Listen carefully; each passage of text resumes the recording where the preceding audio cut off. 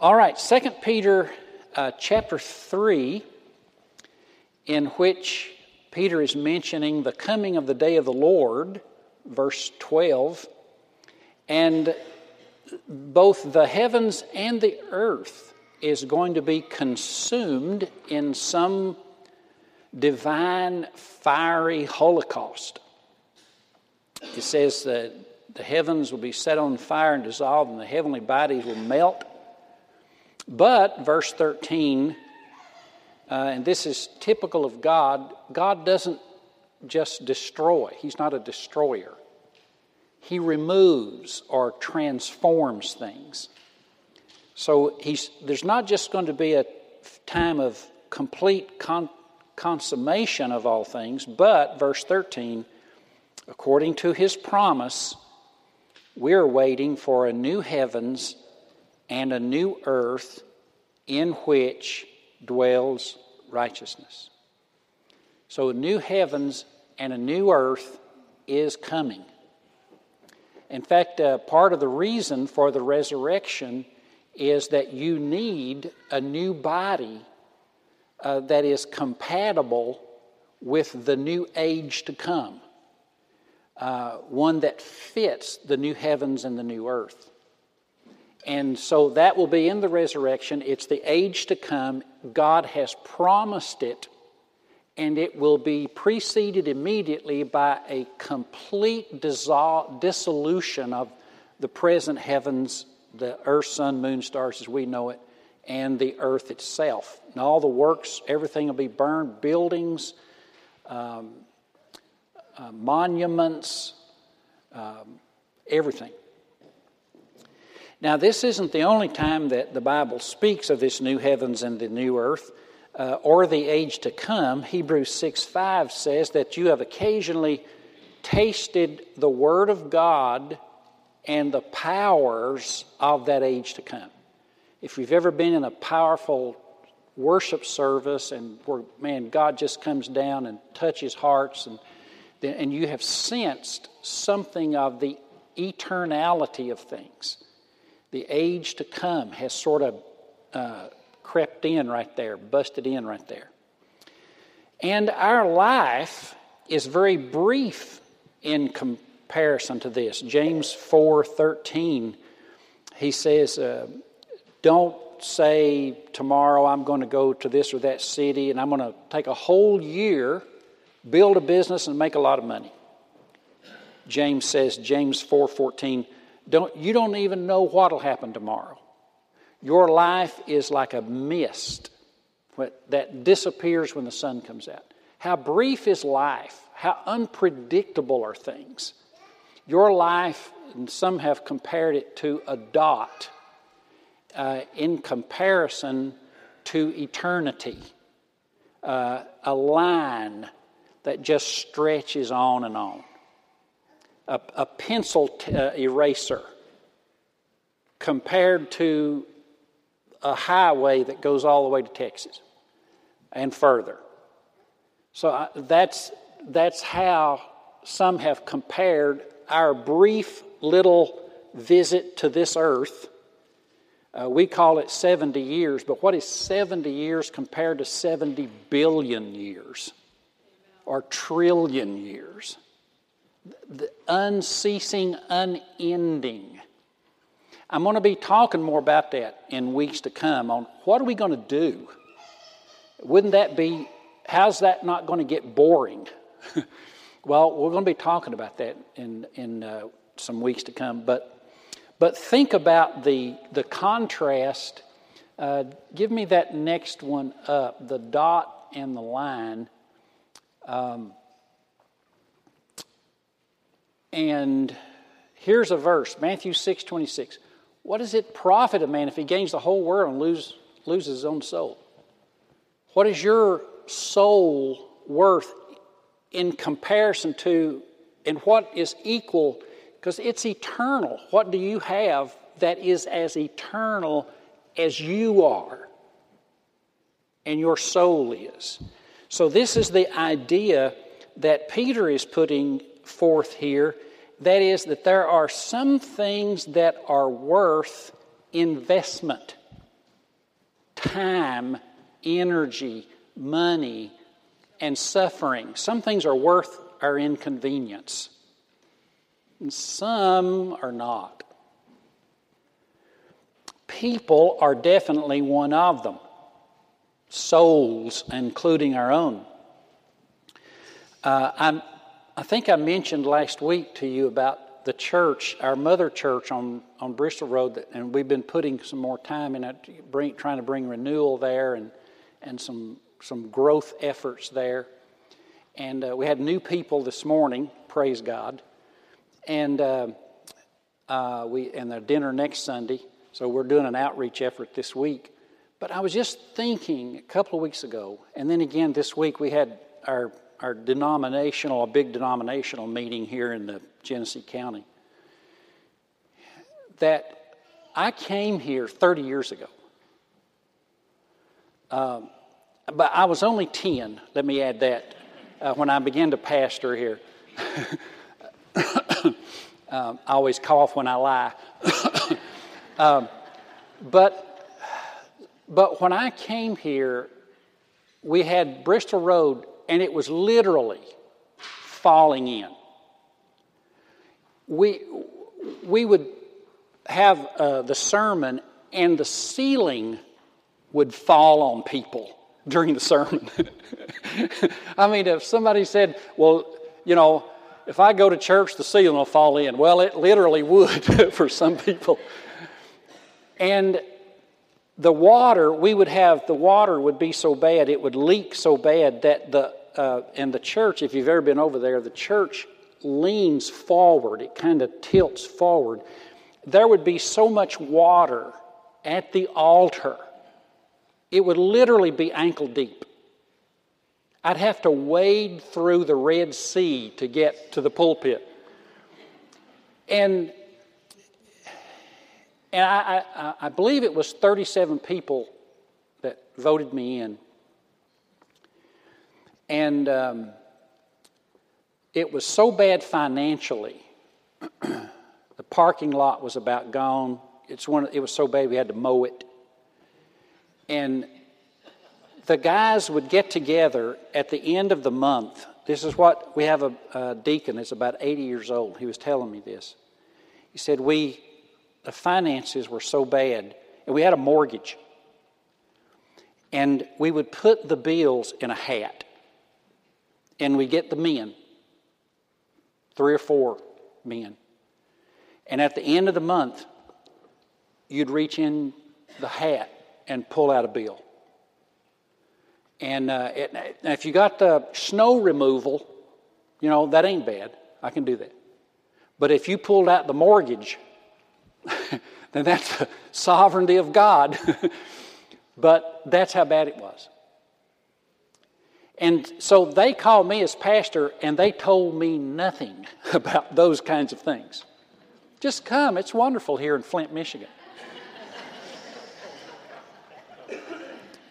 You'll love our church. However, we've averaged over 20, maybe 25 baptisms per year for 30 years. So you add up 20 to 25 baptisms per year for 30 years. That's 700 or 800 baptisms. Now that's not Billy Graham crusades, and that we're not setting the woods on fire. I understand that. It's not Pentecost all over again. But think about over time. And I got a phone call this week from a young man. He's from our church. He's now in California. He's studying. He's going to be a pastor. He's getting married. He wants me to fly to California and do his ceremony. Not going to happen, but But I got to thinking and trying to count some time ago about how many young people have come out of New Haven over the past 30 years into ministry, church staff, church youth directors, music directors. This congregation has come out of Bristol Road. Those men, when they were pulling out of that hat, either snow plow bill light bill, or they didn't know all that they were pulling out of there. They didn't know what they were paying for. There are things, however, and to this day, we should be grateful for the men, for the 3 or 4 men who said, I will sacrifice because this future is worth my investment. My question now is, and here's the question I want to put before you. What is worth our investment? And I'm not just talking about money. This is not a message on money primarily. It's about our time and our energies and what endures to eternity. What are you going to do that matters? Not a week from now, but what's going to matter 100 years from now. That's the issue that I want to put. Peter says a lot is going to be burned up, but there are souls. There's an eternity. There's a line and not just a dot. And it is that line that we're to live for. Now, how can we make sure we live for the line and not the dot? Invest in eternity. There is a parable. I want to read this parable. This comes from the Gospel of Luke and chapter 12. I just read a little bit of it here, but this is a powerful story told by Jesus about a man who had a really good year. Luke 12, verse 15, he said, be on guard against all kinds of covetousness, for your life is not defined by the abundance of the things you possess. And he told them a parable, Luke 12:16. There was a rich man whose land produced plentifully. And he thought to himself, what shall I do? For I have nowhere to store my crops. He had so much, the harvest was so great, he had nowhere to put everything. He had so much money, one bank wouldn't be enough.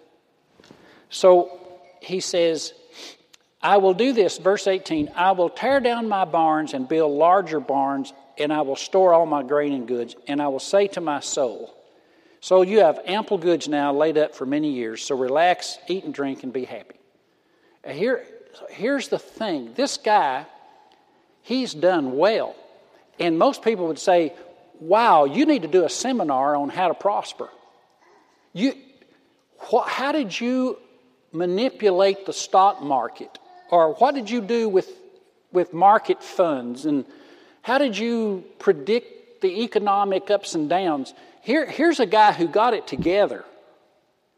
In the world's eyes, in his eyes, he had it made. But what did God say about him? Here's what God says, verse 20, you fool. Now, that's a bit of a shocker. And why is he such a fool? He said, this night you're going to die. And then what are you going to do with all this stuff? You can't take that up there to heaven. When you stand before God, what is that to God? It means nothing. He says, you are rich here, but you are not rich toward God. So this is vital. He lived for the dot and not the line. So that's what I want us to look at. How can we live for the line, not the dot? And I want to give you 4 things that will help us to make sure we put our heart, our minds, our bodies, our monies, our time, our energy, and our resources into that which endures and is not just immediate. So here's 4 things we can do that will help, I think. One thing we can do is we can ponder the direction of our life.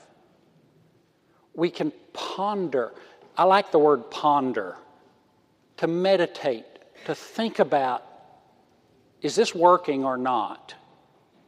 Now, sometimes God will create a disturbance, so we will ponder. But one of the things that we can do is ponder, evaluate our life. In Ecclesiastes chapter 2, Solomon did this. He turned from God toward the end of his life, but I think Ecclesiastes shows how he came back to God before he died. He said, I searched, this is Ecclesiastes 2 verse 3, he said, I searched for my heart to see how I could make myself happy with wine. That's Ecclesiastes 2 verse 3. In verse 4 he says, I built houses and planted vineyards for myself. Real estate. He was heavy into real estate. Drinking and real estate. I also gathered for myself, verse 8, Ecclesiastes 2, verse 8, silver and gold.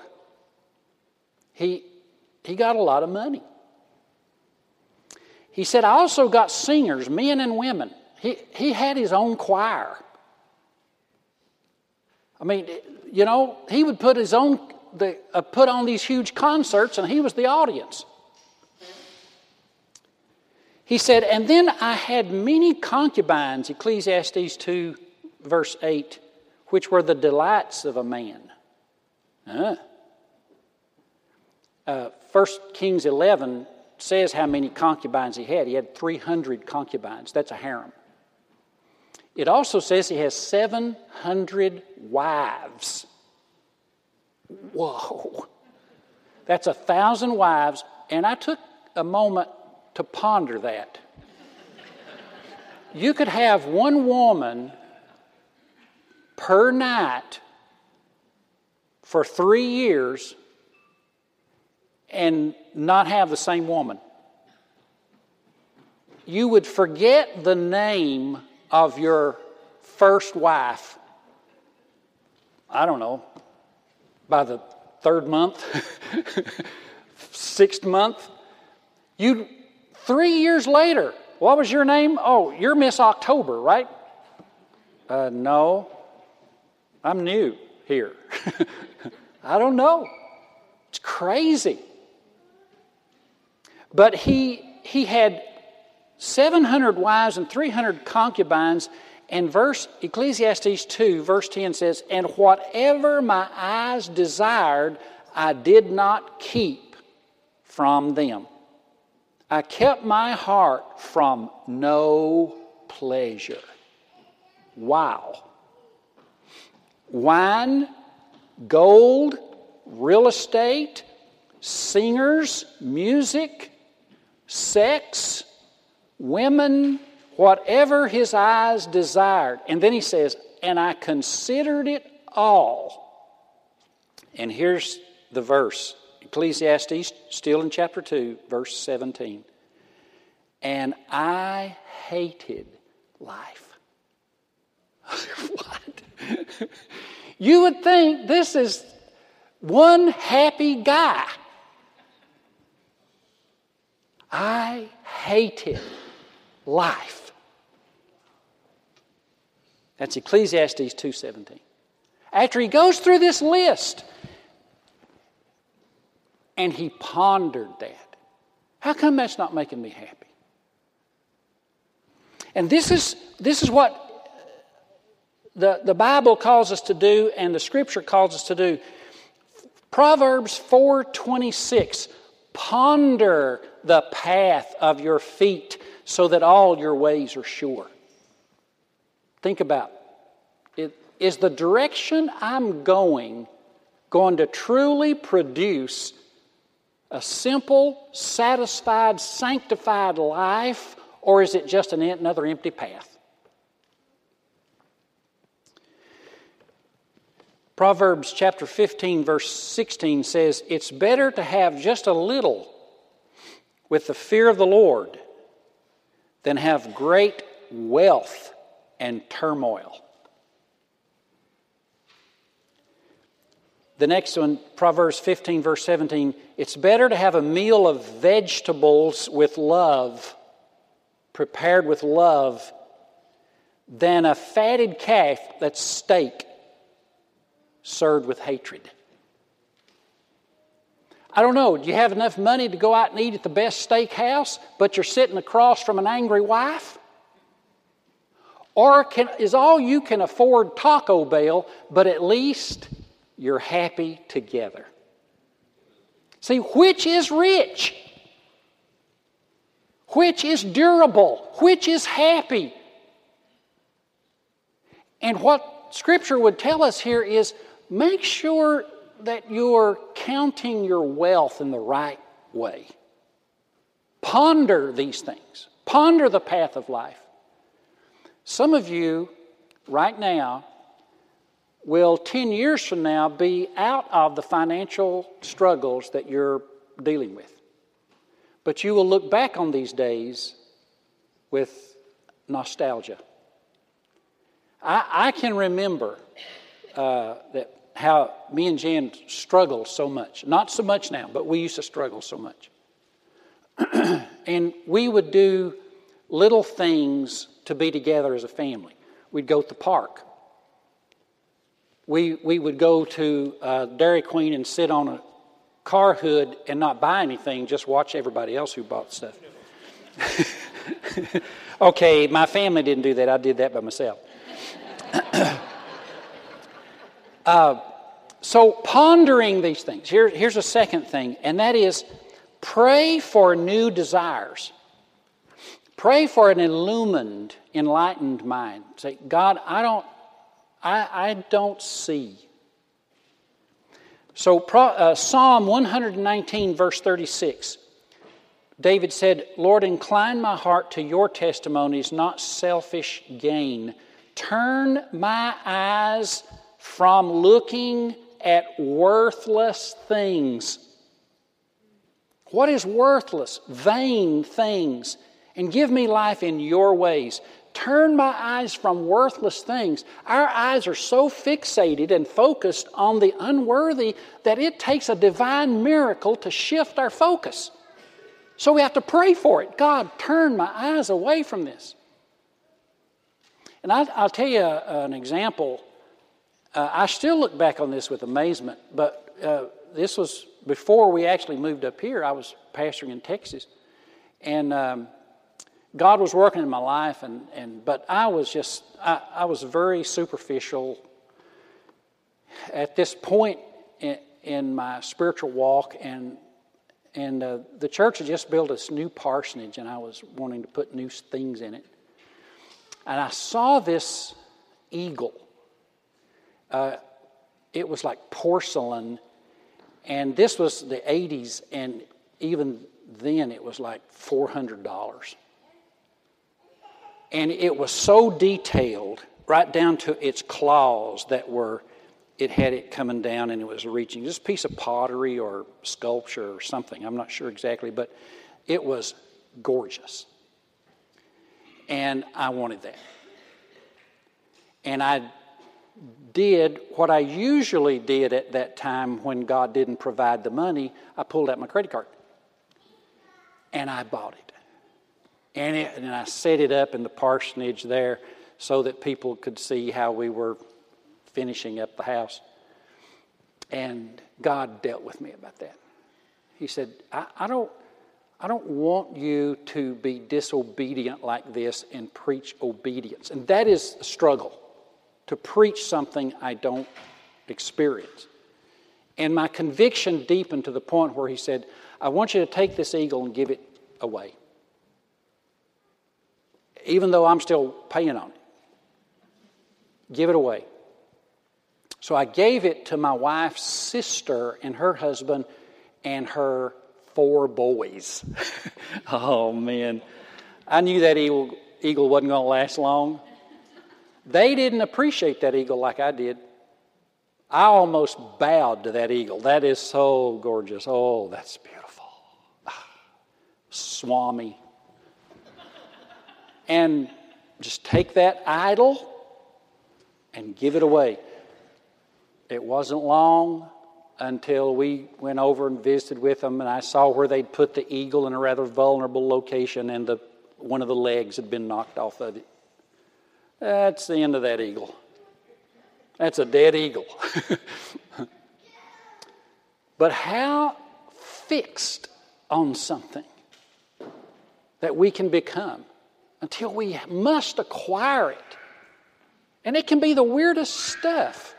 Maybe it's different for you than it is for me.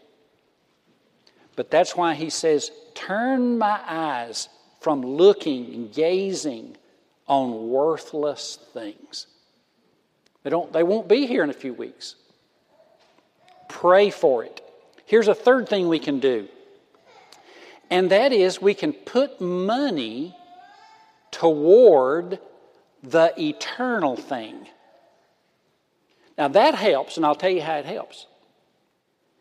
Because usually you think my money follows my desires. But in the spiritual realm, listen to what Jesus said in Luke 12:34. Where your treasure is, there your heart will be. Now, usually we think where your heart is, there your treasure is. But spiritually, if you want to change your direction, where your treasure is, there your heart will be. In other words, put your treasure somewhere and your heart will follow it. Amen?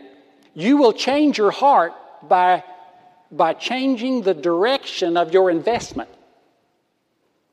Your heart will soon follow it. Put it toward God, put it toward His Word, put it toward the gospel, put it toward eternity, put it toward souls, put it toward the church, and watch your heart. Your heart will scream and bloody murder for a while, but it will catch up with that. So Jesus says, where your treasure is, there your heart will find its way to.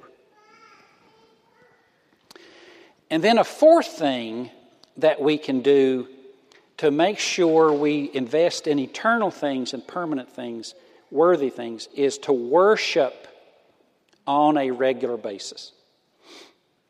Worship on a regular basis. Because here's the reason for this. We go all week long, and our values and our moods and our emotions and our mind, our thinking is molded by the world. It's externalized. And then you add conversations from well-meaning friends. I don't know if y'all are aware of this, but well-meaning friends don't always give you the best counsel. So add conversations from well-meaning friends, the desires of our own flesh, and we can develop a kind of stupor, a blindness to truth, and we lose sight of reality. What worship does is bring us back to reality. This is what we're doing here today. It's a little bit of reality therapy. To think about our mortality. You're in a dot. Don't live like it's a line. Live for the line. And John 4:23, Jesus said, the hour is coming and now is when true worshipers will worship the Father in spirit and in truth. The two ways in which you worship. Spirit, that is inwardly, and truth, doctrinally. One is subjective, one is objective. One is spiritually, one is doctrinally. He brings truth to bear, and he brings His presence to bear. So both of those are necessary in order for reality to take true shape and the stupor, the fog to lift that we've picked up all week long. Worship is an emotional and mental detox. Randy Alcorn recommends that we should take our families at least once to a local junkyard. And just look. You should have seen that car 20 years ago. Or you should see that car 20 years from now. Because they all end up there.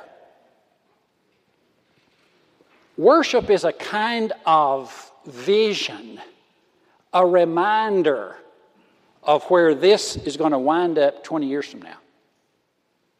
And it's bringing us back to an investment in that which is permanent and durable and eternal.